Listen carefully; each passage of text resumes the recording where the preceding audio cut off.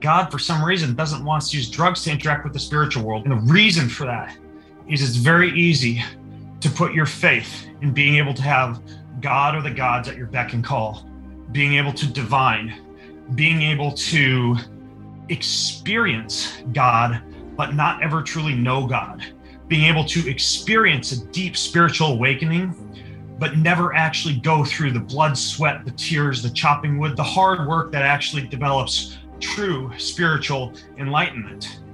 That's Ben Greenfield, and this is episode 462 of the Wellness and Wisdom Podcast. Wellness Wisdom, where we discover the physical and emotional intelligence to live life well.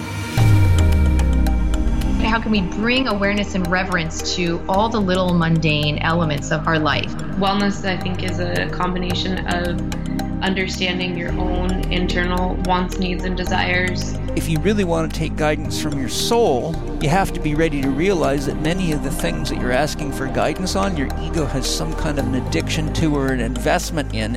Understanding that we are a piece of nature, nature is where we belong, I think is a very comforting thing to understand that would certainly feed into wellness well. Ben Greenfield is a New York Times bestselling author of 17 books, and as a health consultant, speaker, and former collegiate water polo, tennis, and volleyball player, Ben also has achieved 13 Ironman triathlons and obstacle course race finishes. Ben has been voted by Greatist as one of the top 100 most influential people in health and fitness, but beyond these athletic accolades, I know Ben to be a deeply spiritual man who uses a connection to God, higher power, to achieve what many could only dream of. I've been bouncing around inside of Ben Greenfield's orbit and consciousness for 10 plus years now. And in true divine timing, it took something both polarizing and controversial to bring Ben and I together for this Wellness and Wisdom episode number 462. Today, Ben and I are asking a profoundly important question for any human being on a spiritual or faith-based path. And that is, should you stop using plant medicines? We're dropping in about wisdom on microdosing, the muscle of faith, and how to grow your spiritual strength. This is the Wellness and Wisdom Podcast, and I am Josh Trent. If you haven't subscribed, just tap the button that says subscribe wherever you're listening so you can get the best free podcast episodes from us multiple times per week. Now listen, I'm not anti or pro plant medicine. I do believe that these medicines have special use cases, but the key is that they are special and not to be abused.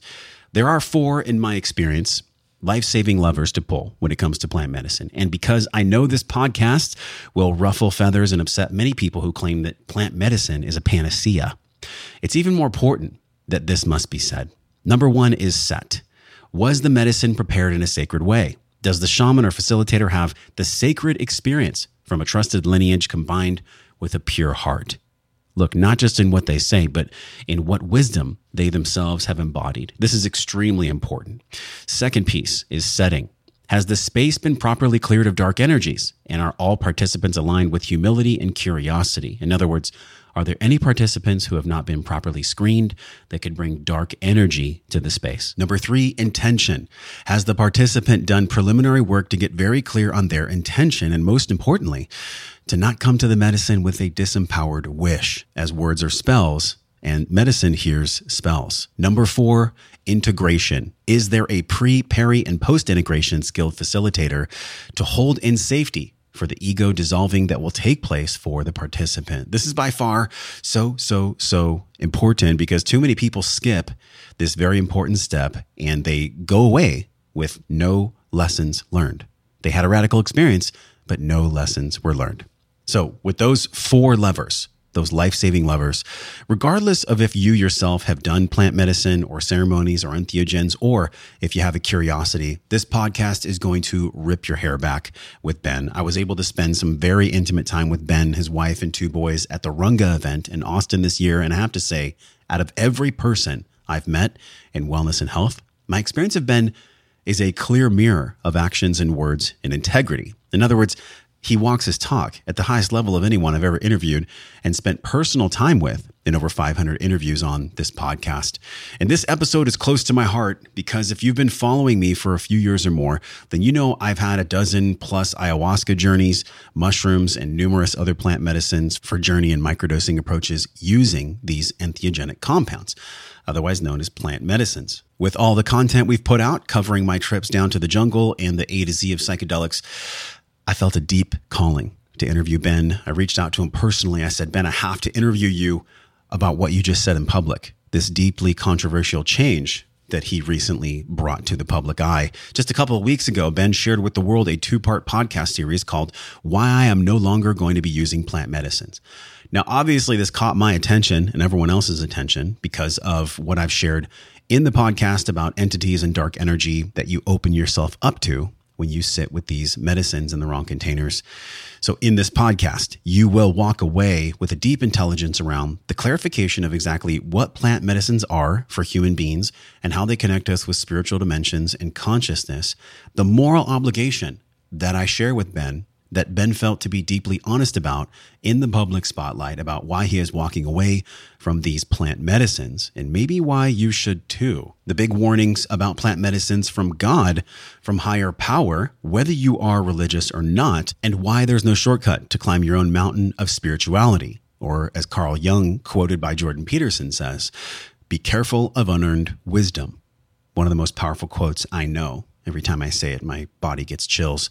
You'll also learn from Ben about the dark and light side of plant medicine, the wolf in sheep's clothing, and why the devil hides in the church, and 3 key pieces of soul wisdom, why Ben only watches 4 or less movies per year, and why the Pixar movie Soul connected Ben and myself in a very powerful way.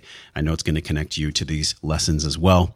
We'll talk about the 3 biggest rocks for spiritual connection. So if you are a man or woman who is seeking deeper peace through spirituality, it may not always be in the jungle. It may not always be in a microdose. But I know that you're here with us because you are a wisdom seeker. You are a wellness seeker like I am.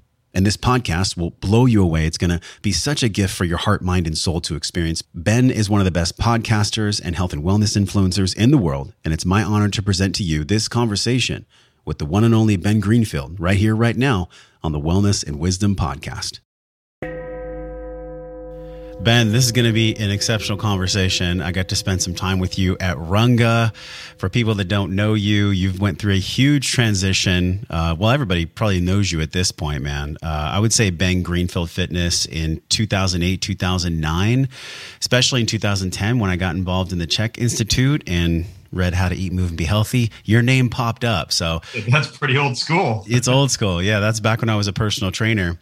But today, what's near and dear to my heart is I've had some journeys with plant medicine. I think a lot of people in my audience, and I guess in our world, you know, health, wellness, personal development, have all had some journeys. But these entheogens, these plant medicines, it really touched my heart. It really rocked my soul when I saw recently you had said a 2-part series about why you're no longer going to be using plant medicines. And so, man, I just want to talk about this spiritual shift from plant medicine. It was June 1st that you decided to completely stop using or even endorsing plant medicines and entheogens. Why is that? Well, I suppose before replying to that question, I should probably clarify what I mean when I say plant medicine, because I had a lot of people reach out to me and be like, oh gosh, I use ginkgo biloba for memory, and I cook with nettle extract, and I take oil of oregano for a stomach problem. What are you saying, Ben? Why can't I use plant medicines anymore? And my reply to those folks was that I chose to use that terminology simply because that's kind of the language that's spoken right now in the spiritual and the health industries, largely when referring to entheogens, psychedelics, hallucinogenic compounds, etc. And I suppose I probably could have said, I'm no longer going to be using psychedelics or something like that. But I think that any astute reader or listener kind of knows what I mean when I say plant medicines. And I'm not saying like, don't use, herbs for healing or something like that. And so when I refer to plant medicine, what I'm specifically referring to are the compounds from the plant kingdom that people have traditionally used since the dawn of time for divining with the gods, for witchcraft, for sorcery, for the occult, for astral projection or astral travel, and for a wide variety of activities that specifically involve interacting with a spiritual dimension, interacting with entities, interacting with angels, with demons, with big G God, with little g God. And that's the way that many of the compounds that are used recreationally or in party formats these days were traditionally used for a very long time, right? For religious activities and for spiritual activities, both black magic and white magic. And so this would include LSD or any of these so-called lysergamides, psilocybin, wachuma, and many of these cacti derivatives, DMT, iboga or ibogaine. Some synthetics, I think, would probably fall into that category as well, either synthetic forms of DMT or high-dose recreational ketamine. Obviously, LSD could be classified as a synthetic as well. And, that's not an exhaustive list per se, but generally I'm referring to the type of things that in often somewhat small doses can shift your state of consciousness dramatically and cause what most people would refer to as a journey or as a trip. Now, anybody who's actually used those type of medicines to journey, well, I should say this, very few people who have used those medicines to journey deny the existence of a spiritual dimension. Very few people will claim that it's simply a flooding of the synaptic cleft with excess levels of serotonin or dopamine or something like that, or just a simple surge of DMT from the pineal gland.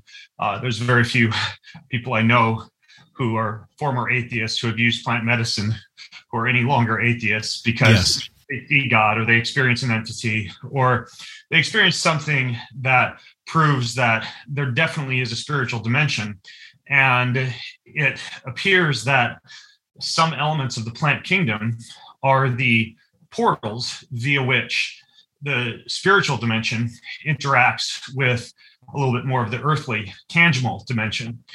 And I think that's very interesting. It's actually, for me personally, having, been in that space many, many times, it's intriguing. It's intriguing that gods, entities, spirits, angels, demons, whatever you would want to refer to them as, actually choose to interact with human beings through the ingestion or the application or the smoking or the vaping or the use of certain plants. And that just appears to be one of the chosen methods of interaction with human beings.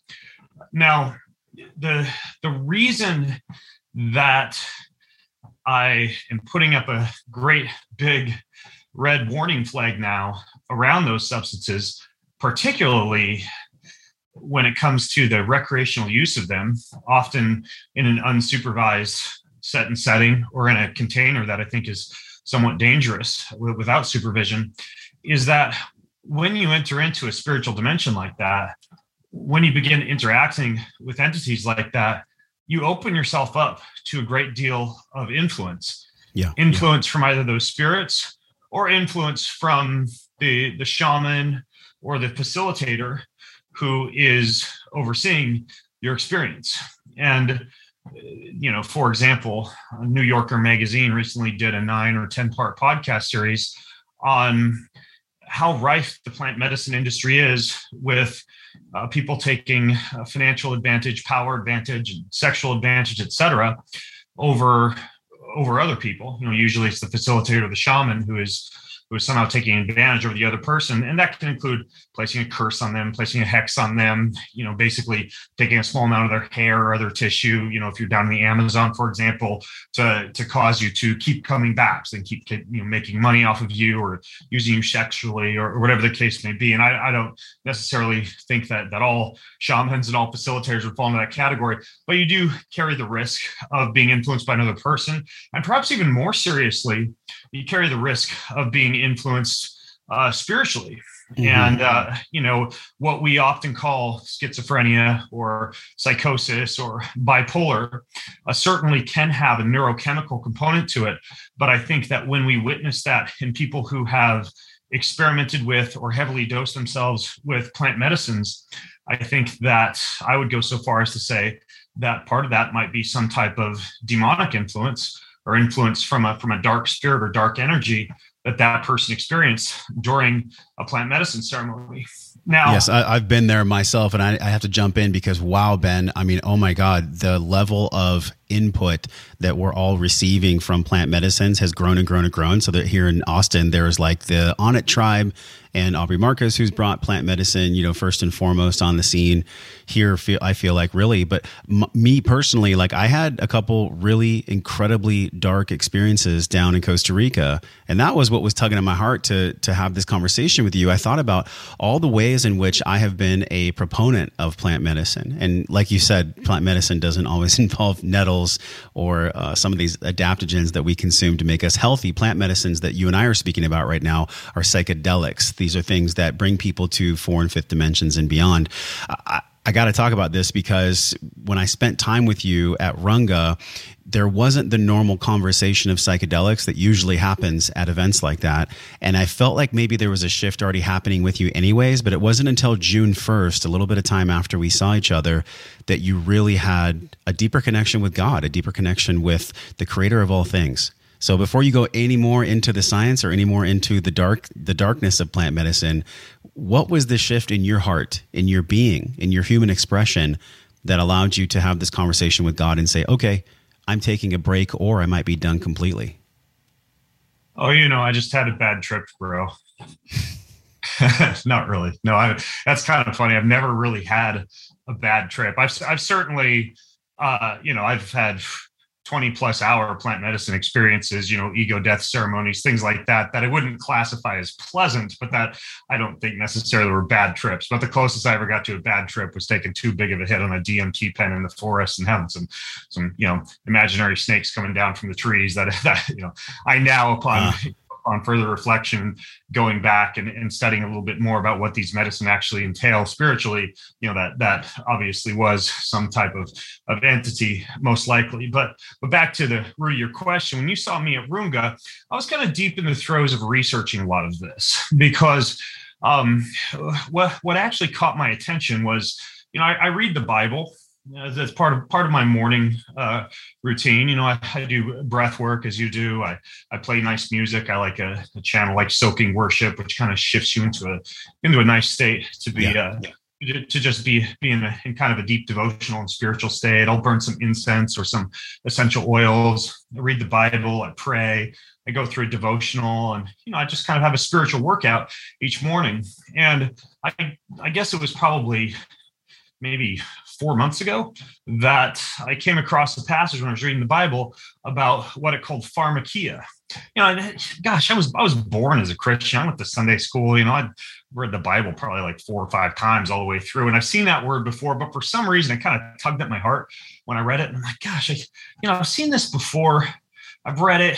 I've always thought it was just kind of like, I don't know, like witchcraft or sorcery or something like that. But which I've never done. I don't ride a broom and wear a pointy hat or cast spells on people, and I'm not worried. But I read about it, and it's kind of lumped into the same category as some of these things that kind of scar the soul, like like adultery or murder or some of these things that we might consider to be like bigger problems than like, telling a lie or stealing. Like there's certain things that I think we humans just have a gut reaction to. And we're like, oh, that's something that can definitely leave you in a dark place. And pharmakia is constantly lumped into that category when it's spoken of in the Bible, which it is spoken of, gosh, dozens of times. So it's obviously something that if you do believe in the Bible, and that's obviously a pretty big assumption here. I realize people are listening, they don't believe the Bible is true, or maybe they don't have a relationship with God. We've done a huge series with Paul Chek where we did like probably 4 hours unpacking that everything is God, that all is made in the image of God. So whether you believe in the book, the Bible,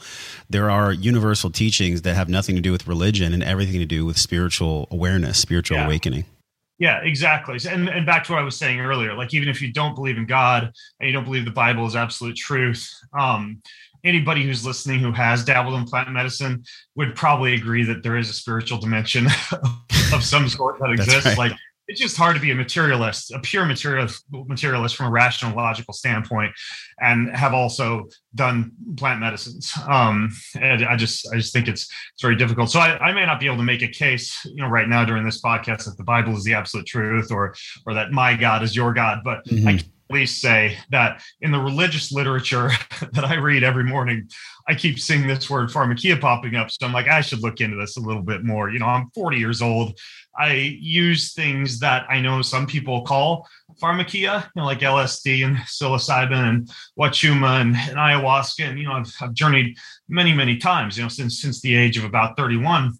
And so I started to look into it. It turns out that really the definition of it is using drugs to divine with the spiritual world, using drugs to interact with the spiritual world. That's what the definition of pharmakia is. And I thought, well, gosh, how many times have I been flat on my back, slobbering with an eye mask and music pumping through the speakers, talking to God or saying, what will you show me? Or what's the next path of my life? Or what should I do next? And hearing the voice of God and seeing lights and interacting with entities. And for me, it's only ever been pure love and light, and resulted in amazing fruit in terms of my business breakthroughs, the expansion of my mind, the dissolution of the ego to a certain extent.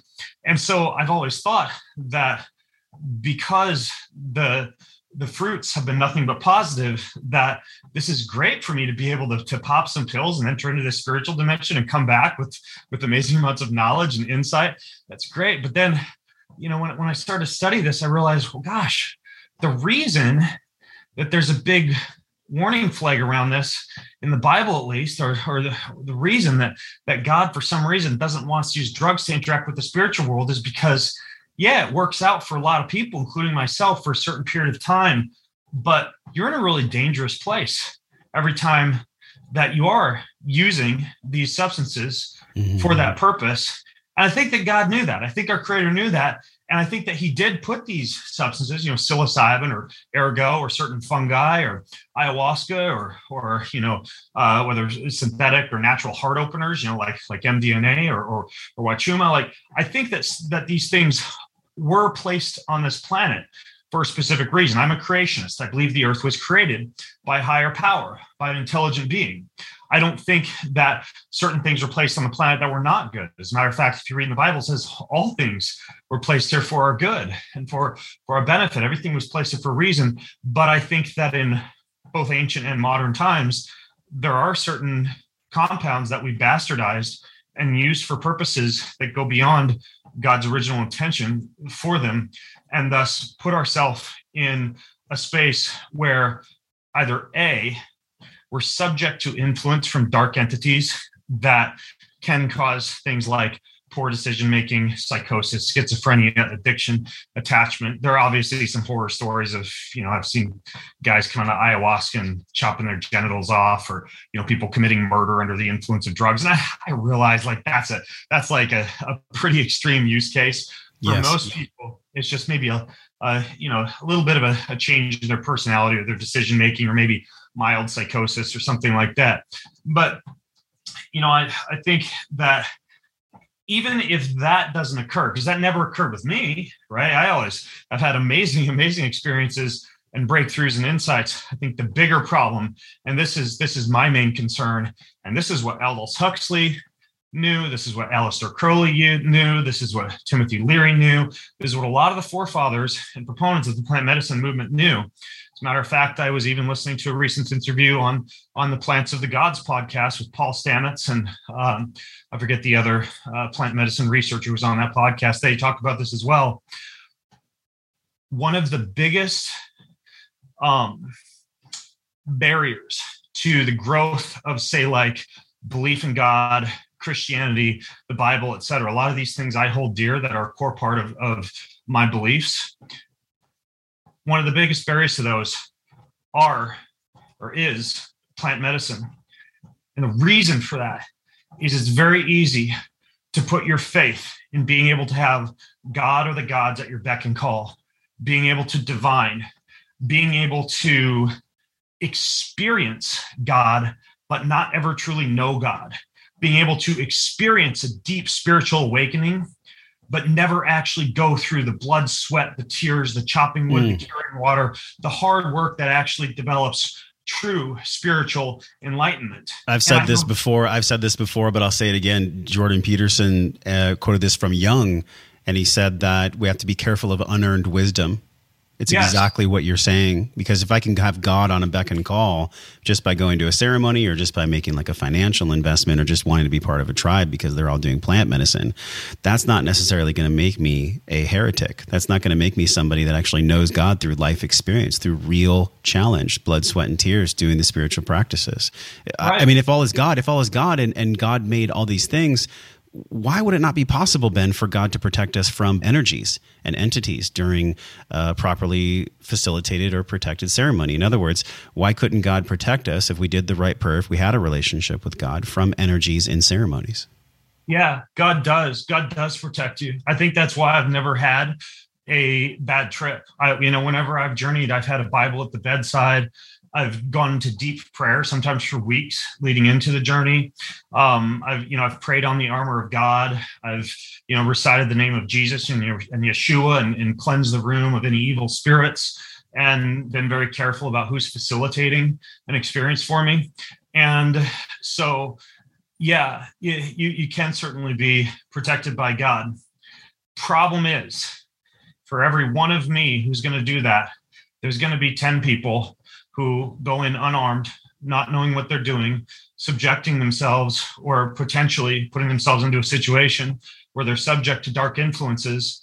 And I really don't want to be the person who's standing up on a pedestal on my platform and saying, yo, psilocybin's amazing, baby. You're going to go discover yourself. And I just don't want that burden of being responsible for someone who doesn't do all those things that I've done and winds up really being in that state that I think God warned us about originally, which is the evil influence you can be subject to via the use of pharmakia. Dude, I remember you were on London Real. I think it was 2014. And that was like 6 or 7 years after I read Paul's book and I started hearing about you. And I went into this space in my own heart where I was like, okay, if Ben, and this, I was very moldable at that time. This is before I even launched a podcast. I was like, if Ben can do it safely, then I can probably do it too. And I was very impressionable at 34 years old. I think about what you said, on the show. I think you said something on Brian's show like, I'm here to help people climb their own mountains. Well, if any of us are trying to climb a mountain of spirituality and we can perceive, quote, a shortcut or unearned wisdom, I think this is really what I want to unpack with you. This unearned wisdom, this shortcut. We can't shortcut spirituality. You have to lead a life that is strong in many different facets in order to connect with God or even find a meaning of what God truly is. Can we expand that? Yeah. So, and by the way, remind me, because we should come back to the fact that I do think, as I was starting to talk about, that there is a use case for these compounds. And I think there is a time and a place. We can talk about that, but let's address what you've just asked me first. The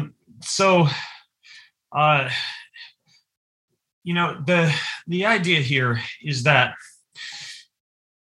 when you use plant medicines and you're interacting with God and seeing, the bright light and love and you're experiencing God in a far different way than you ever may have, whatever, in Sunday school or in church or during a prayer time or a nature walk or whatever, it's really profound. Now that being said, I should throw the little caveat in there that, when you hear about Satan or you hear about Lucifer, what does Lucifer mean? It means light bearer, right? And a lot of people think that demons and Satan, it's all dark energy and blood and horns and crunchy things and thorns. And certainly, people who have experienced that, especially people who have experienced that in plant medicine, know that to be the case. There are universal symbols of evil that we all just kind of like, you see like a goat with horns or blood coming out of the seeping from somebody's eyeballs, all these universal things we see in horror movies. I think there's a reason that we see them, because there is a universal symbology of evil.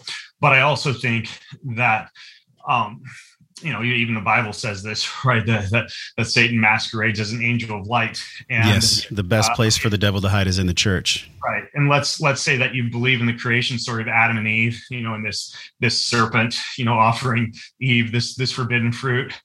There's no way it was some like ugly, horrific serpent that she would have recoiled from and run away screaming because it was so horrific to look upon, right? It was probably a very, very beautiful, like dragon or serpent or something that was just like dazzlingly beautiful, right? So when I say experiencing God in plant medicine, sometimes you're not experiencing God. Sometimes you're experiencing something, the polar opposite of God, that is trying to be portrayed as light and love and purity, but is in fact not.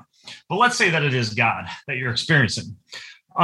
You then set yourself up for this scenario in which you have this expectation that in order to talk to God, in order to experience God, in order to hear his voice, rather than, doing as I was, this morning, right upstairs, 10 feet from where I'm walking my treadmill right now, sitting on the back patio, look out into the trees, closing my eyes, breathing through my nose, opening myself up to the voice of God, praying, looking out over the trees and seeing his beauty in creation, hearing his voice, writing in my journal, the type of things that God is revealing to me as I'm sitting there. Instead, you set up this expectation that to really, truly have that spiritual experience, you basically have to do drugs. And furthermore, the problem with this is also that if you look at, say, like the early Christian church, there is a subset, a sector, called Gnostics. They're basically like early Christian mystics who claimed that there was like this secret power, this secret knowing, this secret way to God that was only accessible to certain people, right? Only the chosen few. But if you look at Jesus Christ, I mean, he hung out with poor people, destitute people who didn't have access to all the fancy riches and drugs and secret knowledge. His whole message was like salvation and spiritual enlightenment, and the path to happiness through God is totally free. It's totally free, and you don't need to be like sacrificing bulls on an altar, and you don't have to have some Levite priest going into the back end of the Holy of Holies and burning incense and putting on oil, which probably was a little bit psychedelic if you go back and look at some of the research behind that. Like, the new path to salvation, the reason that Christianity was called the third way or the way is because it was all of a sudden this new thing that didn't require like drugs and oracles and temples and priests and priestesses. It was just like this free path to salvation.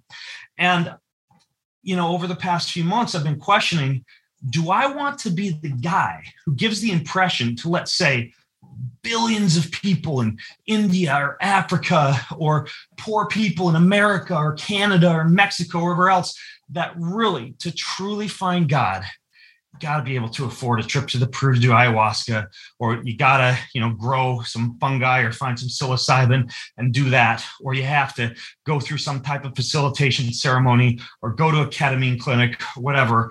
Like, no, that's not what you need for spiritual enlightenment. But don't you think it's not just the only access point to God? It is as long as it's done in a very safe way, it is a one path to God. It's not the path. The path to God is what you write about and endure. The path to God is what we all do when we pray and meditate. The path to God has many different flavors. It's not the only one. And I get why you're sharing with people that it is not the golden ticket. It is not this thing that's going to connect you with God ultimately. But I do think that I have had so many profound experiences that have shifted the course of my life, my podcast, my relationship.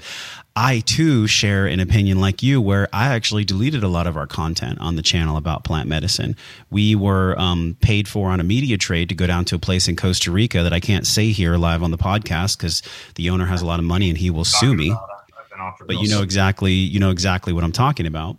And we've had a lot of colleagues go down there, and that was the place where I absorbed an entity. And we absolutely will get back, Ben, like you said, to the microdosing aspect and to the safe use of some of these things and the use cases.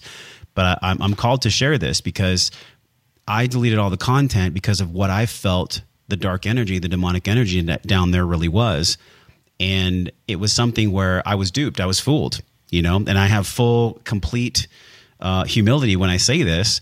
Plant medicine is not for everyone. And I would say it's probably not for most, because the spiritual maturity that one has to have in order to integrate the lessons from these medicines are so high and are so contextual on their life experience and how applicable they are to being, I guess you could say, psychologically controlled, that I had to eat my lunch. And I don't wish my experience on anyone else. It took me almost 2 years to heal the psychic entity, the attachment that I had. I had to go to our friend and colleague, Paul Chek, and he taught me a specific prayer and different ways in which I got rid of that energy. But it took me to a place where I had just gotten with the mother of my child now. I had felt my son wanting to come in, and there was this demonic energy that was basically attacking my soul. It was attacking my soul. And when I went into Paul's house, he said, "Oh, it looks like you have a black crocodile on your body." And I mean, right then I knew, because I had felt like this, almost like a psyche had been shattered, like some kind of energy was in my system. Now, if you'd have told me, Ben, before that entities were real, I would not have believed you. I had to actually experience it myself. So I too am like you, where I am extremely cautious about sending people there. And we had to delete a lot of content. And I did an entire podcast about a death and rebirth, about why I believe that these medicines potentially can help, but also can harm. So I just want to say thank you, man. Thank you for having the balls to go back on so much content that you've produced. And I'm curious what comes up for you when you hear the word entity. I'm reading a book right now called Wetiko. And I don't know if you know Paul Levy, but this is about the mind virus that plagues our world. So what do you see from the dark side of the plant medicine and your experiences? Yeah. Back to what you were saying about how it being a path to God, not the only path to God, but a path to God. I totally agree with you. You know, back to my own experiences of it only ever being light and love and great spiritual enlightenment, back to many atheists who I've talked to who have come to know God through plant medicine. I mean, it was really, really hard for me to know all of that, but then to say, no, I just can't get behind it anymore. And, you know, the reason for that is because, you can go in protected. You can go in, you know, whatever, let's say you're Christian, washed by the blood of Jesus Christ. You got a Bible out, or you've surrounded yourself with only positive energy. Or you know the shaman is total white magic shaman, not a black magic shaman. And you can go in there, but let's get even more woo here. I mean, if you go back and you read the Bible and the story of the fallen angels. I know Satan left heaven because he was jealous of God and he wanted to be God. And he took a certain number of these angels with him, you know, the Nephilim, you know, and there originally, if you look at Jewish lore, I think it was about 72 different gods. And, you know, there was the Father and the Son, Yeshua, and Elohim, you know, those were a couple of the early great gods, like the big G God. But then there were a lot of little G gods underneath God who kind of came down to earth and scattered and became a part of the spiritual world with which humans interact. Well, let's just say you're a young earth creationist. Maybe you believe that all happened 8,000, 9,000 years ago. Who the hell am I to think that I can go into that world and be able to be smarter and more elusive than a demon who's been playing around with humans for the past 8,000 years? Right? Who am I to say, I'm just going to put a Bible at the foot of my bed. I'm going to go, I'm Ben Greenfield. I pray, bro. I've been a Christian for 40 years. I got this. This demon's got nothing over me. Well, you know what? I just think it's playing with fire. So if you say, well, it's a path to God, I completely agree with you. But is it the appropriate path to God? No. And furthermore, even if I think it is, I've gone to God a lot of times. I've gone to God both in medicine and out of medicine to ask this question, right? Because before I really decided to swear out, I actually did some journeys where I went straight to God and I asked him. Every single time, what came back over and over and over again was no. This is not the way. This is why God wrote about it in the Bible as forbidden pharmakia, because he knew how attractive it was. And yet in the end, how much of a train wreck that it would cause, or how much of a displaced trust and faith it would cause for people to put their faith and their reliance upon how they could become spiritually enlightened in anything other than the free act of just placing your burden at the foot of the cross, saying, thank you, Jesus, and walking away. And I realize I sound like a total Bible thumping Jesus freak saying this, but just my background. I'm happy to stand by my religious convictions just because that's who I am. And if I believe it, I believe it. But even if you're not a Christian, if you don't believe in the Bible, you are still entering into a spiritual world where these spirits know what the hell they're doing. You don't play around with them. You might have them at your beck and call, but they've got you at their beck and call too, and can do with you what they please. And you just have to know that and be aware of it. And again, I'm painting with a really broad brush here, I realize, and there are certain scenarios where I do think there's an appropriate use for these type of things. Okay. Yes. Let's say, for example, you want to have an amazing conversation with your lover in which your heart is open and you have kind of that truth serum going through your bloodstream, and you just want to sit with her and have an amazing conversation, perhaps make love later on, perhaps not, but you just want to be in a really, really nice space. Go ahead. I mean, if you want to take 150 of MDMA and sit with your husband or your wife in bed and talk with them for hours, fine. That's great. But it's just you and your lover. It's not a huge group of people. You take that same dose of MDMA, put on an eye mask, put on some headphones, lay flat on your back and say, hey, God, here I come. I'm coming into the spiritual dimension. All right, let's see what God has to say to me. And that's a different scenario, right? So even the container and the intention matter. Another example would be psilocybin, right? I will take psilocybin in small amounts for increased sensory perception, for creativity, for awareness, even as a little bit of a heart opener, right? And I'm nowhere near a psychedelic or hallucinogenic stage, right? And that would be, something like a Stamets stack, for example, like an example of microdosing. And you could say the same for like a small dose of Wachuma as a heart opening microdose, or LSD for a focus microdose. Like, I again think that those type of uses are just fine.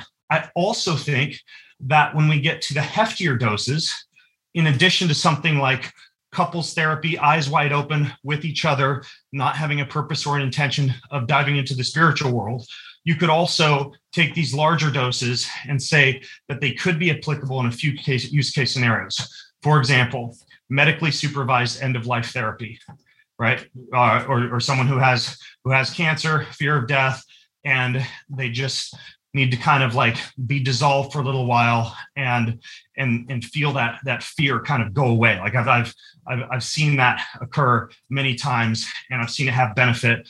I could possibly, I would say, as I continue to study this, eventually decide that even that is too risky, and that perhaps we need to embrace the pain and the suffering and the fear of death rather than just trying to melt it away with drugs. But I could see end of life therapy being another use case.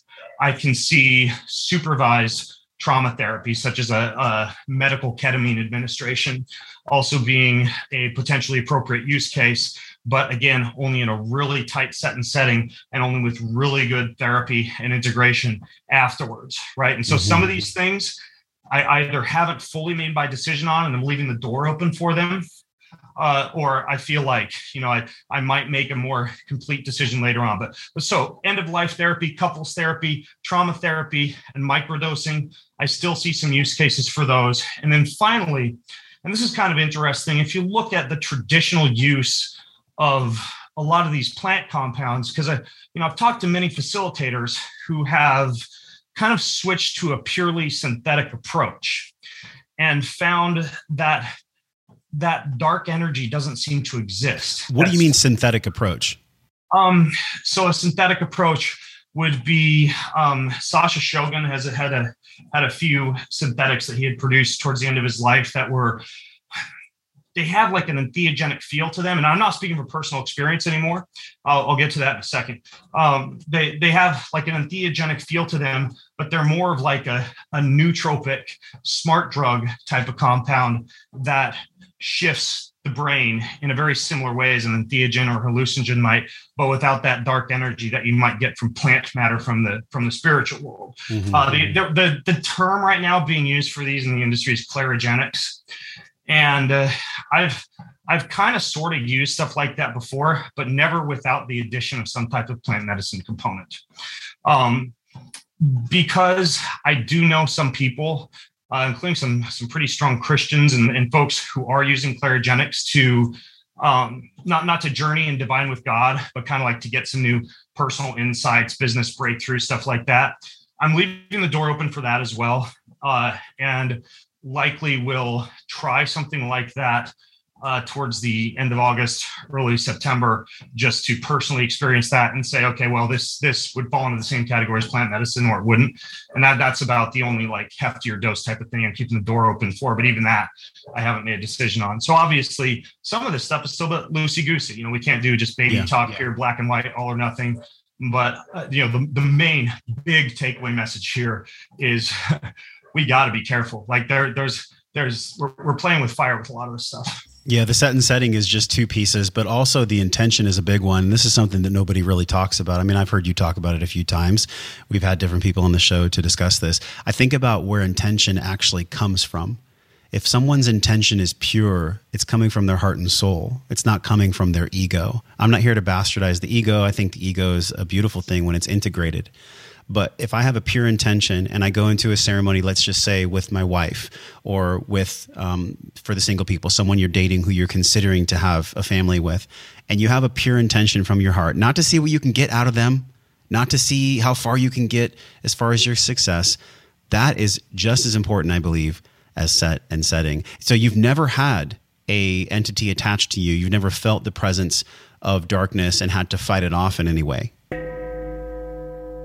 Hey, I hope you're enjoying this podcast as much as I am. One of the things I love to do is synergy stack. I've talked about this on a few episodes, but specifically when it comes to our gut health and our cognition, I love synergy stacking with our premier sponsors, products from Paleo Valley. The first thing that I do is I take what's called NeuroEffect. This is found over at joshtrent.com/Paleo Valley. NeuroEffect actually improves the speed time in the way your synapses communicate to one another, so you can have better verbal fluency and a pick-me-up without caffeine. Isn't that absolutely amazing? I love to synergy stack this with the turkey cranberry sticks that are also great for my gut-brain axis, that give me better gut health, to help me rise above dysbiosis with the organically raised and humanely processed turkey and beef, both from Paleo Valley. You can synergy stack. You can do this. It does not have to be complicated. Pick up a bottle of NeuroEffect and your turkey cranberry orange turkey sticks. Throw in a couple beef sticks as well, so you can be more energized without caffeine using the power of synergy stacking. joshtrent.com/Paleo Valley. Use the code JOSH. You get 15% off. Now, let's get back to the podcast. So you've never had a entity attached to you. You've never felt the presence of darkness and had to fight it off in any way. I think probably one time, a little bit, I felt that there was like a dark energy in the room. I felt as though I was kind of like battling against something. It wasn't necessarily battling against something that I felt wanted to take over my body. I could just sense a presence in the room. And this was during a medicine experience. But I never came out of it feeling as though I carried that with me. I never came out of it feeling scarred. Like anytime I've ever run into anything, even remotely like that, I've simply like recited the name of Jesus and sometimes I'll sing a song or recite a Bible verse. And like, again, I think that I wrote about this in the article series that I did about all this. Like, I think that I should say I got lucky. I think that God protected me, and that the experiences that I've had have simply been something that will hopefully allow me to say, go to my twin 14-year-old sons and warn them so that they don't make the same mistakes as I did. And so that eventually, one of my followers or fans or, one of my sons or anyone else doesn't wind up exposing themselves to some type of dark entity, because that's playing with your soul, your eternal soul. And so I think it is important. And, when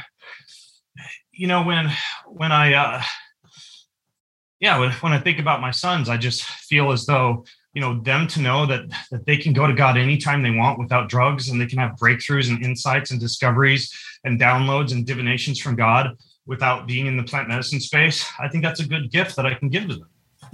I feel into something I've read many times, and it's Isaiah 45:7. This is from the King James Version. It's, I form the light and create darkness. I make peace and create evil. I, the Lord, do all these things. Now, I'm curious what comes up for you there, because for me, what I hear is not just that all is God, but every single thing, even the conception that I have of God, is also God. It's the intelligence of God. Literally, if God is nothing and everything at the same time, and you and I are this unique point of consciousness, and of course this wisdom is passed to me on by our friend Paul Chek, if I am that unique point of consciousness and we are all in a big theater here, then if I'm doing things from my heart and I'm living my life from my heart, of course the lessons I learn along the way are going to shape that, then I have to accept, Ben, that sometimes in life terrible things happen. And for me, the entity happened for a reason. Otherwise, I wouldn't be able to know what it is and warn people about it, right? Thank God I got out of it. What comes up for you when you hear Isaiah 45:7 about the light and the darkness? If God actually created the demonic energy in the world, that's all God too. Yeah, God draws straight with crooked lines. That's not in the Bible, but it's certainly something I've experienced many times in my life. Like the path to the top of the mountain is a zigzagging path and often results in you being exposed to or you making mistakes that eventually form you into the person that you are, right? God finds gold by fire. And furthermore, God could have created a world in which everything was perfect. And he could have written out a story for our lives and had us act out that story as little automaton puppets with no free will. Yeah. For some reason, the intelligent being decided to grant us free will. Probably because if we are made in the image of God, we have this desire to create. We have this desire to have some amount of self-actualization. We have this desire to be kind of like the God that created us, which obviously goes wrong sometimes when people commit horrific atrocities for money or power or fame or anything else that brings them closer to God-like status versus just filling that eternal hole in their soul with daily union with God, speaking with God, and embracing a little bit of a healthier approach to being God-like. But ultimately, because we are made in the image of an intelligent being, a creator, a God, we do have this free will. And the nature of that free will means that we can make a lot of mistakes, we can commit a lot of evils, and God allows that to happen. And furthermore, God typically has some reason that he allows it to happen.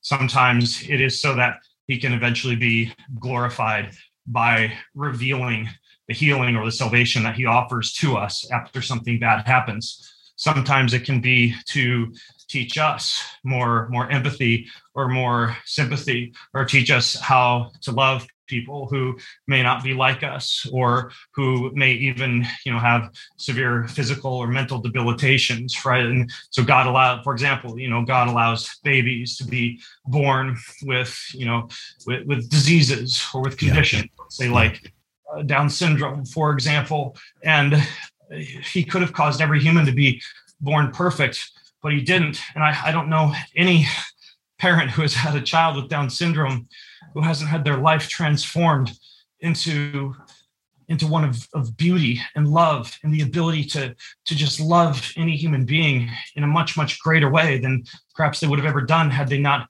been so intimately involved with a human being who, by the world's standards, was broken, but needed love anyways, right? So sometimes God allows evil to happen to teach us unconditional love.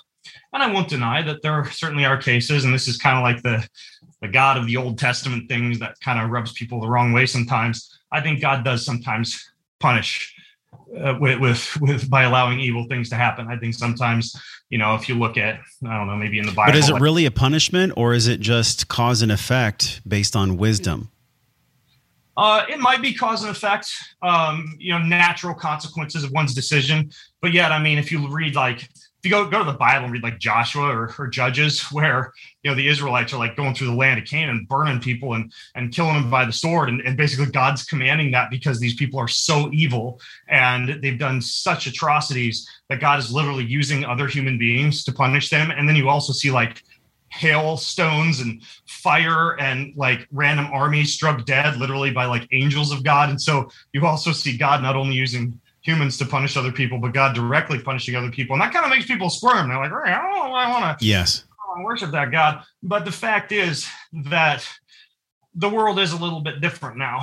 And things kind of changed. If you look at this from a Christian standpoint, with the emergence of a deity that came to earth and died and was buried and was resurrected for our sins, And suddenly everyone is in, there's not like the Israelites and the Gentiles or the foreign armies that are doing evil and the good. It's like every single person is loved by God and offered this free gift of salvation, and evil has been bound. And that's my personal belief, is not that we're in some type of apocalyptic scenario where the world is going to get more and more evil and we're going to hell in a handbasket. I think death has been defeated.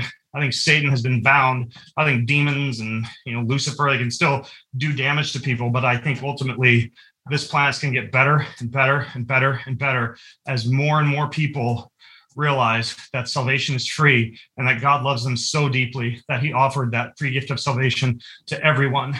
And I think, unfortunately, one of the things that could stand in the way or impede the progress of that is people placing their faith in plant medicine rather than people placing their faith in the free gift of salvation through Jesus Christ. Well, Ben, I myself don't identify with a God being in the sky, a dude wearing a beard, but I have felt and I do feel on a daily basis this connection with a higher power. And I call it God, I call it universe, I call it higher intelligence. The way that manifests in my life is through a beautiful son that I have who's a year old, a loving relationship, this platform continuing to grow, and having the opportunity, Ben, to speak to people like you. Like, it's really, really amazing. If you'd have told me when I was a personal trainer banging out sessions in gyms in 2009, I would have never even imagined that I could be at this place. But you know what the deciding factor has been throughout the entire journey, man? It has been always opening my heart to something that I don't understand, to something that I feel, that I can't always touch, that I can't always smell, but it's always there for me. Like this palpable energy that when I ignore it, I notice my life starts to go south. When I love it, when I open to that energy, my life starts to unfold in a beautiful way. And I want to talk about your book too. This is Endure, if you guys are watching on YouTube. Tools, Tactics, Habits for Spiritual Stamina. You and I share an affinity for my favorite movie in the world, and that is Soul.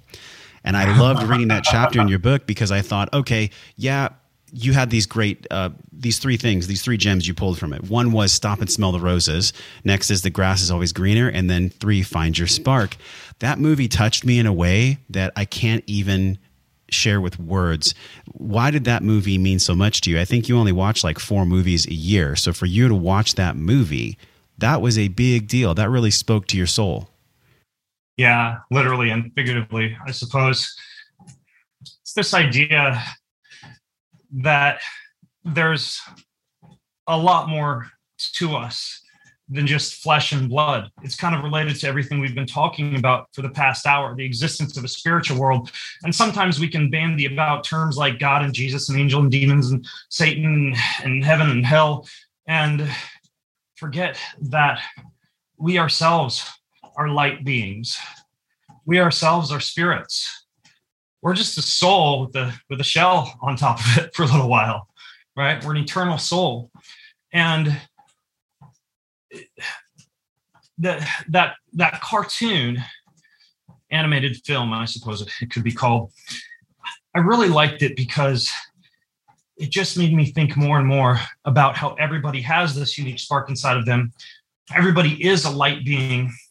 And like when I'm talking to you, Josh, you're not just like Josh Trent, with, your beard and your hair and your skin and your eyes and everything else. Like, you are an actual light being. And when you look at people and you see through the flesh and you see, and this sounds kind of woo and ethereal, but you see them as like blue sparks of light, in almost the same way that you would think of like, I don't know, a nymph or a fairy or something like that, to use terminology people might be familiar with, but an actual soul, an actual spirit.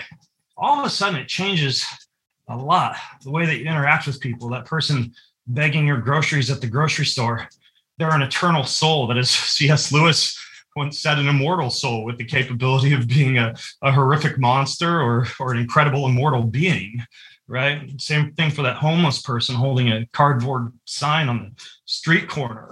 Same thing for some politician who you might severely disagree with or even mildly hate. Like anybody who you come across, if you have any feelings towards, good or bad, these are eternal souls. These are light beings. And I think that more people would benefit from considering their human beings, their fellow human beings, in such a way. Every single one of us is a unique soul, a unique spark. Every single one of us has a unique purpose. And I think that film just did a really good job showing that. Yeah. And it doesn't have to mean that you are a multi-billionaire for you to have a spark. Like having a spark could be just playing the guitar on your back porch. It could be you going hiking with somebody that you care about. If I could interrupt you real quick. Yeah. You know, this is kind of like some angst I've been having lately, because I've been meditating quite a bit upon my own platform, and I have many people, you know, at the helm of the ship, so to speak, who are steering things towards greatness and expansive network, you know, global content, media, empire, et cetera, et cetera. Yeah. Well, Josh, what I really like to do is like play cornhole with my sons in the back patio and like read a good fiction book and play guitar and sip some wine and make love to my wife and go take care of the goats and chickens and just basically, you know, live a simple yet extraordinary life. And that's my spark, right? And that doesn't mean I also don't want to be, you know, to use another biblical analogy, I realize I'm throwing a lot of those out there. I don't want to be like Jonah in the story of Nineveh, who God calls him something great. And he's like, yeah, no, I'm going to run over here because it's safe and comfortable over here. Like I'm constantly checking myself and asking myself, well, would me just sitting at home, whatever, writing books and doing a podcast and hanging out with my kids squander whatever platform or calling that God has given to me? But at the same time, I think that you've just started to make the point that your unique spark doesn't have to be billionaire, you know, world-changing status, even though really you are changing the world if you're loving even just one person, because it's back to that eternal soul analogy. If you've loved just one person, if you've helped just one person find happiness for eternity and realize that they are an eternal soul, an eternal being, well, that's an infinite gift that you've given to someone that goes on for all of eternity. That's greater than any amount of money you could make or fame you could have or followers you could make, anything like that. It's so beautiful, man. I feel that in my cells. And I think about your journey in like 2010 is when you first started. When did the website come out? It was the old site, Ben Greenfield Fitness. Now it's Ben Greenfield Life. Back in the day, I think I coded my first website in 2003. I don't recall when I launched the podcast. Yeah. A while. But it's been a while. Then I think about your voice on London Reels, where I think the world got a bigger look into your life and your psyche. And now your courage and your ability to talk about your spiritual awakening, talk about what spirituality actually is, and especially with Endure. I feel like, and I'm curious how you feel, spiritual awakening is kind of similar to what the effects of melatonin are. You know, we wake up in the morning and melatonin makes us a little groggy, and then eventually we wake up and we realize that a lot of the things that we've believed about society are actually not real. What is something that you used to believe about society and through your spiritual faith has allowed you to see it as a lie?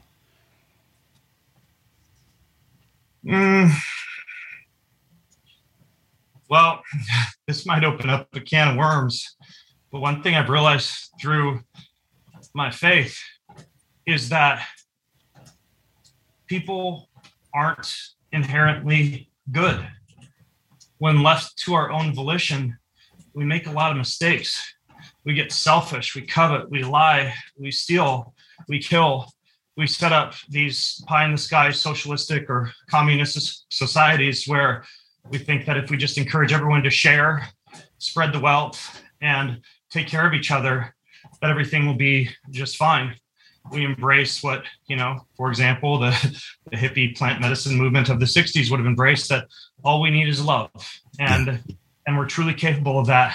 And I've just seen so many times people who rely upon their own goodness, people who do not realize that we are fallen creatures and that we do need some kind of higher power or intelligent being to be able to help us, right? People who think that we humans can just do it on our own.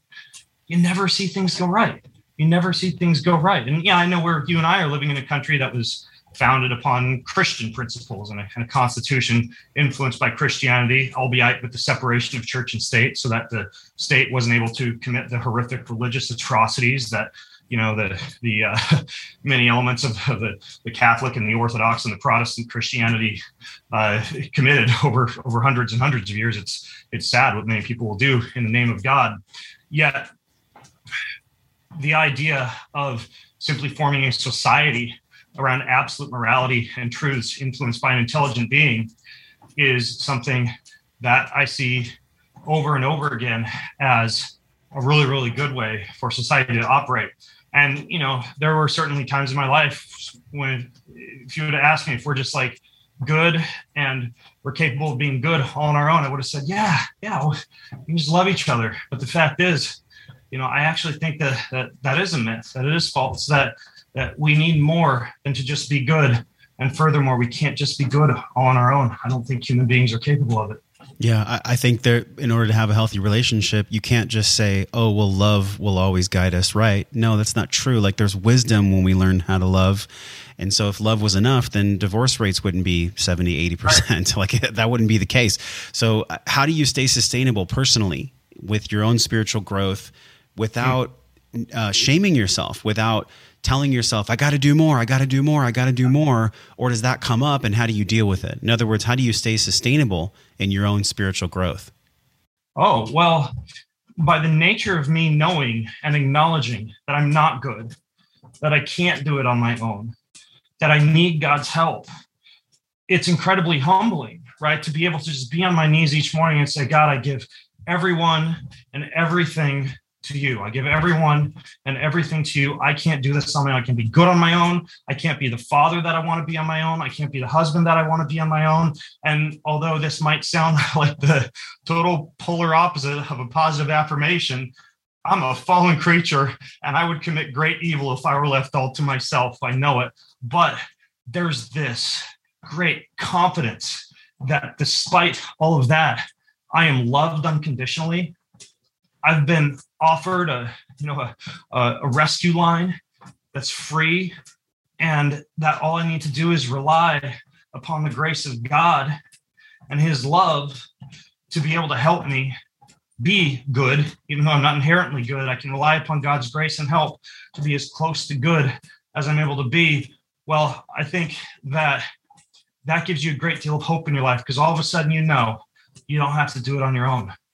You don't have to do it on your own. You can rely upon a higher power to help you be the person that you want to be. And you can't do it without that higher power. You know what I've always felt as just like the most mysterious question that turned into a certainty? It was people that are atheists, people that believe, they're like, there's no such thing as God. God doesn't exist. And then I asked them, well, why do you think that? And the majority of their answers are something like, well, there's no proof. And I said, well, that's interesting. If there's no proof and that's the basis you use to make your decision, then show me the proof that there isn't. Mm-hmm. Show me the proof that there isn't a God. When I hold my son, there's no way you could share with me that didn't carve out a space for God in my own heart. No way. There's nothing you could tell me, no research you could give me. Like, I just know that feel. I know what that feels like. And so have you had people... Ratios based on Fibonacci sequences built into each of your son's fingertips and the helical structure of DNA and all of these intense and extremely complicated mathematical patterns and mathematical rules such as pi, for example, built into the universe. It's very difficult for that to have randomly occurred. Yes. And also the same scientists that came up with all these theories, if you were to tell them, hey, what does it feel like and what's the mathematic equation when you hold your son or daughter, they wouldn't be able to tell you. There's no way they'd be able to share with you the mathematic output, the logical linear output of what love truly is. And I know we're getting to the end of the show here, Ben. So like, I think about the biggest rocks that we could all move, both myself and us here in the community, and also just as a society. I think if we just focus on the 1, 2, 3 biggest rocks that involve our spiritual intelligence, then we will be this beautiful society, this dream world. We will have it. We will live it. We will live heaven on earth. What would you say? And I know I'm trying to reductionize an incredibly thick and wisdom-packed book, but if you had to reductionize it down into 3, take a breath from 30,000 feet, what are the biggest rocks that we can move when we look at being spiritually connected and being disciplined spiritually? First, know that despite you maybe having been given the impression that you can only go to God through a priest or at a church or at an institution or by slapping a specific religious label upon your forehead, back to what Jesus said, I believe it was when he was speaking with the woman at a well about the water that can truly cure thirst. And he said that you can worship God in spirit and in truth, and that Jesus lives in your heart. And I think many, many people don't realize that everything, no matter where they're at in the world, exists for them to be able to commune with God with absolutely nothing, right? Back to plant medicine, with no drugs, no plant medicines, no building, no brick, no mortar. And yeah, there's benefits of having a community and being able to maybe, go to church and sing songs with people, et cetera. Like, that's all lovely. But I think the first biggest thing is that God is freely available to you anytime, any place. And it's pretty darn cool that you can talk to a deity, a freaking deity, again, without any drugs, sit in your backyard. And that's just, it's like overwhelming once you start to think about it. So that would be one. I would say that another would be that, despite you and I both commenting earlier that, we can't just do this love thing all on our own. We certainly do have something we live by in the Greenfield house that's, written on the mission statement on our wall, and part of our lives is that love does cover all. Love does cover all. We're so tempted to be bitter. We're so tempted to not forget. We're so tempted to hold grudges. It feels good to have some kind of angst and drama and some type of argument in your life. Many of us are conditioned to experience that. But man, when my sons and I have a disagreement, when my wife and I have a disagreement, when someone in my company and I have a disagreement, it always comes back to, at the end of the day, love, love, love. You love that person. You set aside any disputes. You humble yourself and you forgive, and you are forgiven. And I just wrote a song about this, right? Like, love endures, love strives, love is everlasting, love covers all. So just understand that that's the most pure and powerful emotion that you can have in your life. And I realize it sounds kind of woo. I think the reason for that is a lot of people know it, but not a lot of people practice it. Yeah. Right? Your wife drinks all the coffee and leaves you none, and you want to be upset with her the rest of the day. Instead, you walk up to her and you give her a big hug and you say, I love you so much. You're the greatest thing that ever happened to me. Right? That's what I'm talking about. Literally acting it out in your day-to-day life. So love covers all would be the second one, in addition to being in full union with God anytime and any place. And I think if I could name one more, I think that I'm just thinking about all the different ways that I could go with this, but I would say that many people, especially in the social media era where you can see other people living out what appear to be amazing and extraordinary lives, and this is reminiscent of what you and I talked about regarding the Pixar movie Soul. Yeah.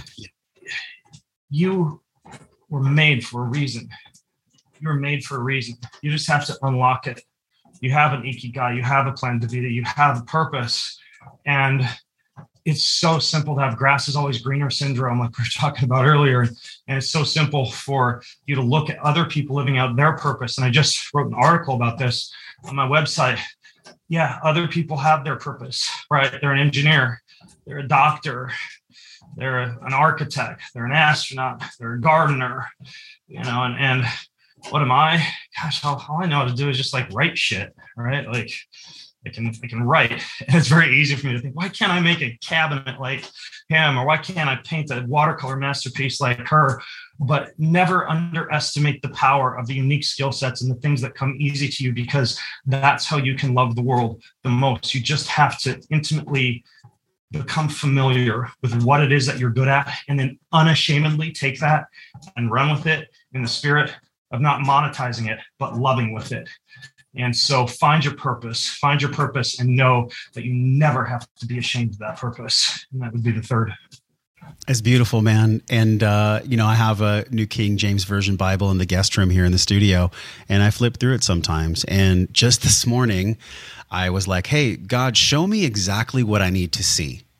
Show me exactly what I need to see. And it came up on Mark 11:24, which is like, maybe it's because I've opened it to that page before. So that's why it opened up there. But it's so powerful, and it's a beautiful way to end with your reflection. And it's, therefore I say unto you, what things soever ye desire, when ye pray, believe that ye receive them, and ye shall have them. What is your interpretation of that? How has that played out in your own life, your podcast, your business, your family? You could call it law of attraction. You can call it manifestation. But that Mark 11:24 specifically, how has that played out for you? Well, I think that some people hear something like that and they say, gosh, I've been praying for a Ferrari for the past 3 months and it hasn't come. How have they been praying? What words are they using? Yeah. Not only what words are they using, but also comes back to the intent, comes back to the heart. That verse needs to be contextualized with the idea that if your heart is in the right place, you will ask for the things that you deserve to be given or that you should be given, right? In many cases, I've had like gut issues for like 4 years.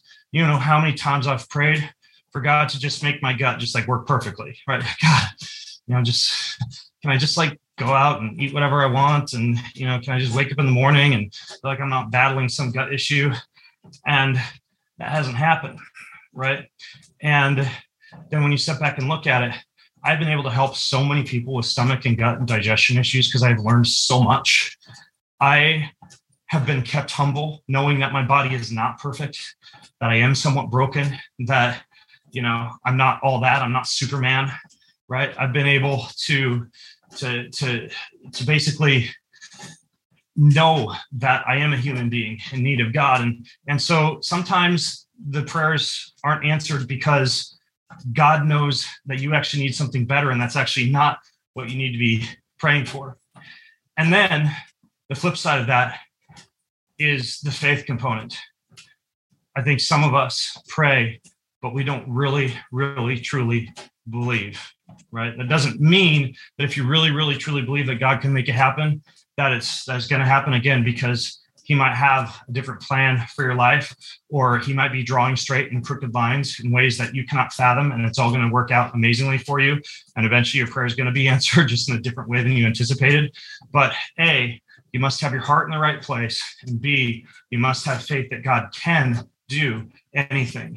And that's the way that I interpret that verse. I think about the way that people pray. So it's like they're coming from scarcity. If a human being is coming from scarcity during a prayer, during a meditation, then isn't that all of what God hears, is that that person is in scarcity? So what I get from 11:24 is, if I want something, if I truly desire something from my heart, I'm actually thanking God. I'm thanking the Creator in that moment for the very thing that I desire, and I'm also feeling it in my cells that it's already here. Now, some people would say that's LOA. I think that LOA in The Secret took it to a whole kind of wonky, weird level. but when I hear Mark 11:24, and even what I heard from you sharing, the words in which I pray, I mean, I'm casting a spell. The words in which I pray are so, so important, because if I'm saying, God, please heal me from this, please heal me from this, can we reframe it, Ben? Can we use different language? Can we actually say something like, thank you for this incredible gut health. Thank you for my, all the different bacteria. You could list out all the different from the bacteriotides and the firmicutes. Yep. How do we do that? How do we actually use words with 11:24 in the scripture to have right now, even if it doesn't feel like, quote, we're worth it? Yeah, that comes down to, as you know, the biology of belief, this idea that you certainly can manifest to a certain extent by accepting that what you truly desire is going to come or has already come to you. I think that we know that the body's biology shifts in a certain way. Yeah. Again, back to the Ferrari analogy, I think that we have to apply some wisdom and discernment to this, and there's some exceptions to that. But yeah, I think that if, again, you have the faith and you have the belief when you ask, and you even tell yourself this is happening, this has happened, that can certainly shift things dramatically, even from a biological standpoint. Yes, what's the song from the old Moses cartoon? There can be miracles when you believe. Da, da, da, da, da. You heard it here first. Ben singing from a cartoon. Ben, this has been awesome, man. I really appreciate you. And this is the last question I'm going to ask you today. For all of us, we've been on the edge of our seat, and it's something that I'm learning how to integrate in my own life, right? For me, my greatest lesson right now is physical, right? But in this pentagon of wellness, there's the physical, mental, emotional, spiritual, financial self. And out of all of those points of the Pentagon, imagine a house, right? The house that you live in, or if you choose to live in a Pentagon-style house. What does it mean to you? What is the meaning of all of this?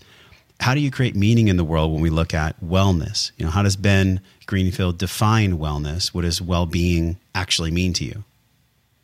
Oh, well, to me, that's pretty simple. Well-being is caring for yourself in such a way that you can love as many people as possible with that unique purpose that you've been given. It is not living as long as possible or crossing the finish line of as many triathlons or Spartan races as possible or looking as good as possible in your swimsuit at the beach. It is, and all those things might be a natural consequence of you taking care of yourself.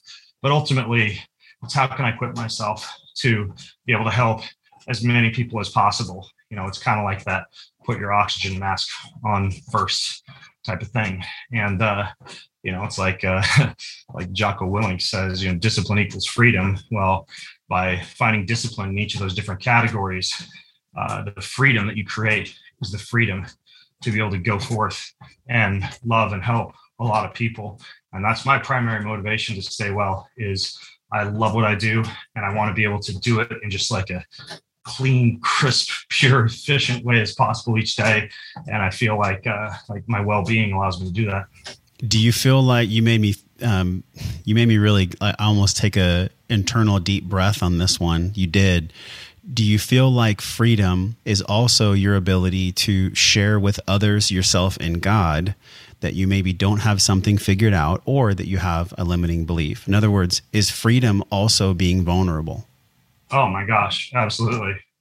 And I mean, you're talking to a guy whose shadow self is about the most egotistical, arrogant, unvulnerable, bulletproof person possible, right? Like I grew that shell being homeschooled K through 12 and thinking I was the weird one. So every time I was in any public situation, I had to project myself as knowing it all, having it all figured out, and basically figured out imposter syndrome and how to tackle that with confidence really, really fast, right? But of course, the shadow side to that is a tendency to have difficulty with vulnerability.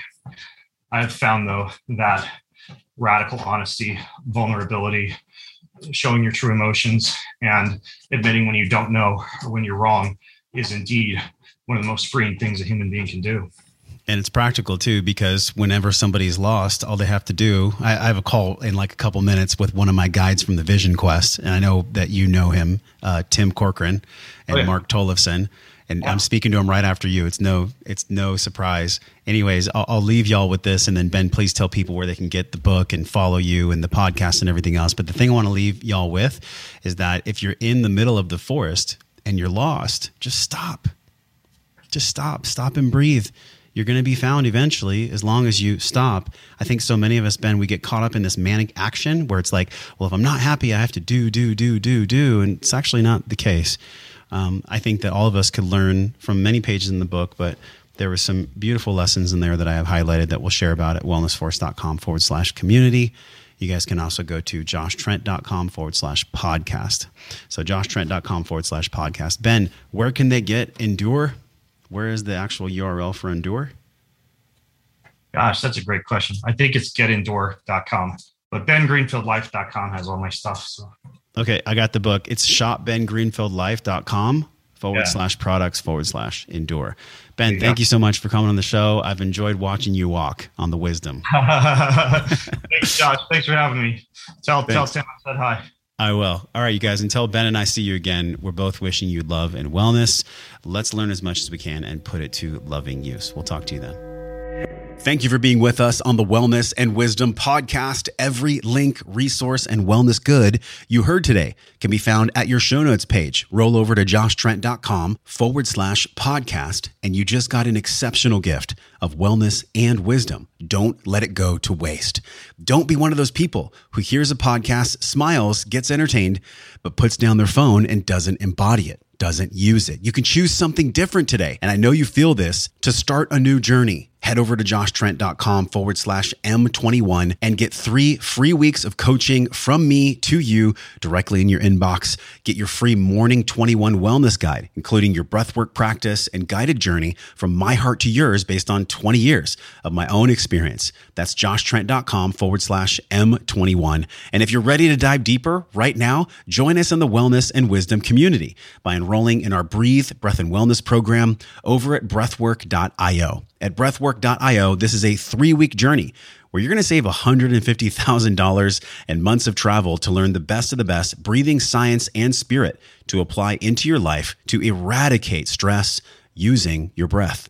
The world's not getting any easier, but you can be stronger. Join me on this 3-week guided journey, including binaural beats, guided breathwork meditations, proper posture and muscle training, so you can learn how to use your breath as your ally for the rest of your life. No matter what comes your way, if you can breathe, you can choose. Use code podcast25 over at breathwork.io to save 25% off your Breathe, Breath, and Wellness 3-week guided program to work directly with me at breathwork.io. Use code podcast25 to save 25% off. I cannot wait to see you in the program. If you're like me and you love to sweat, especially in the sauna, I want to talk to you about beets. Beets have been shown to help the body clear out toxins, act as a cardioprotective food, and a powerful food for the brain. And this is the thing, increase exercise endurance. I get my beets inside of the Organifi red juice, as well as blueberries, acai, pomegranate, raspberry, strawberry, cranberries, Siberian ginseng, which is really interesting. It's another adaptogen found in Asia. It's been popular in Russia for the last 50 years. I also eat reishi mushroom inside of the Organifi red, an 8-to-1 extract known as the queen of mushrooms. Powerful adaptogen that promotes increases in energy. It's a very grounding mushroom too, a powerful adaptogen with balancing properties. And lastly, rhodiola. You can get all of these adaptogens inside of the Organifi red juice. I love the red juice so much. Recharge your mind and body with a delicious superfood berry blend of premium and 100% organic superfoods over at joshtrent.com/Organifi. Use the code WellnessForce to get 20% off. You won't find a bigger discount online. I promise you. Increase your energy, boost your nitric oxide, and sweat effectively the next time you're in the sauna or any workout with just 2 grams of sugar and a boatload of energy-supporting antioxidants and plant adaptogens. joshtrent.com/Organifi. That's ORGNAIFI. Use the code WellnessForce to get 20% off your entire order.